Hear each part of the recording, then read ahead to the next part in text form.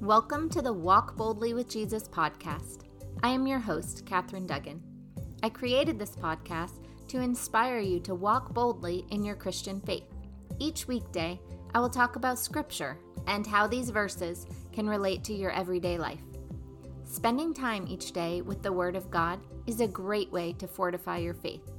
I'm so glad to have you along on this journey. Let's get started.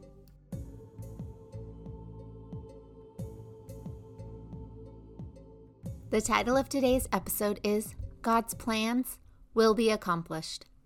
The scripture verse is Isaiah 55, verses 10 to 11. As the rain and the snow come down from heaven, and do not return to it without watering the earth and making it bud and flourish, so that it yields seed for the sower and bread for the eater. So is my word that goes out from my mouth.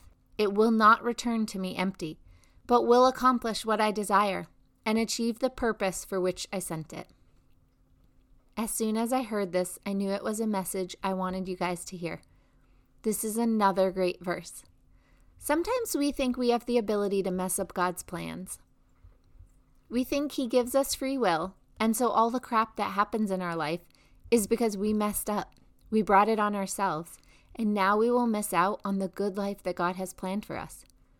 This isn't true. Yesterday's verse assured us that sometimes we go through hard times to test our faith and to increase our perseverance. It's not because we have done anything wrong. The thought that we could mess up God's plan for us is one that I think a lot of us have. We may think it sounds crazy when we hear it. However, I bet if you sat down and think about it, there have been times when you questioned your actions and wondered if you messed it all up. If your past mistakes ruined the good future God had for you, especially if you've been waiting a long time for some of your desires to come true. You may start to question if your choices have messed up everything good God had planned for you. As much as I can see how we would all go down this line of thinking, it's seriously flawed. If we had the ability to mess up God's plans, then we would have more power than He does. And we know that's not the case. God is the Almighty. Yes, God does allow us to feel the consequences of our actions. Yes, we may be able to throw a monkey wrench in His plans here and there. However, we do not have the power to ruin all of God's plans for us. We are not that powerful. Actually, we don't have any power other than that which the Lord gives us. The Lord can take our mistakes and use them for good. Think about in Genesis when Joseph's brothers sold him into slavery. God used that awful action to propel Joseph to the second in command of all of Egypt. He was able to save his father and his brothers from the famine because they had sold him. Joseph said to his brothers in Genesis chapter 50, verse 20, "As for you, you meant evil against me, but God meant it for good, to bring it about that many people should be kept alive, as they are today." The verse above is further proof that God's plan will be carried out. It says, "As the rain and the snow come down from heaven, and do not return to it without watering the earth and making it bud and flourish, so that it yields seed for the sower and bread for the eater. So is my word that goes out of my mouth. It will not return to me empty, but will accomplish what I desire and achieve the purpose for which I sent it." The Lord's word will not return to Him empty. It will accomplish what He desires and achieve the purpose for which He sent it. God knows us. He knows what will happen. He is not surprised when we do something that we think will mess up His plans. I was listening to the Big Life podcast by Pamela Krim last week sometime, and she was talking about how if God wants us to meet someone, we will. If we happen to miss our first opportunity, He'll give us another one. She gave an example of these two ladies in mentoring that were destined to meet. God made sure they could both attend the same adventure retreat. However, there were so many people at the retreat, and they were in different cabins, they didn't end up meeting. However, He also arranged it so they would both be on the same connecting flight back to their homes. God wasn't taking any chances this time. They were not only on the same flight, they were sitting right next to each other. God is so good. Maybe it was God's plan all along for them to meet on the plane instead of the retreat. He could have arranged them to be in the same cabin. I don't know.